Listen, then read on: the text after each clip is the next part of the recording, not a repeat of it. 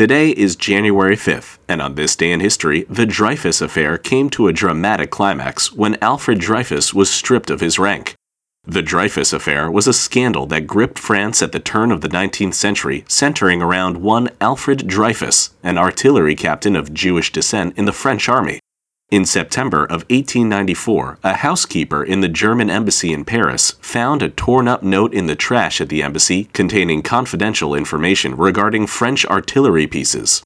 The housekeeper turned the note over to France's military intelligence service, who began an investigation to find the traitor within the French army. They eventually concluded that it had to be Dreyfus, a conclusion based simply on the similarities between Dreyfus's handwriting and the writing on the note.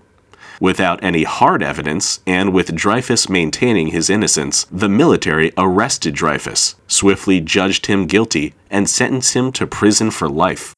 In a dramatic ceremony held on January 5, 1895, Dreyfus was publicly degraded and stripped of his rank, even as he proclaimed his innocence. He was sent to the infamous penal colony in French Guiana known as Devil's Island, where he remained for 5 years. Unfortunately for Dreyfus, in the 1890s, France was experiencing a surge of both nationalism and anti-Semitism, and the case against Dreyfus was a focal point for both trends. He was simply swept up in it. His family, and later several vocal members of the French intelligentsia, believed Dreyfus was innocent, and when evidence came to light in 1896 supporting his innocence, the French military quickly quashed it, bringing further attention to the case and causing a deep divide in public opinion.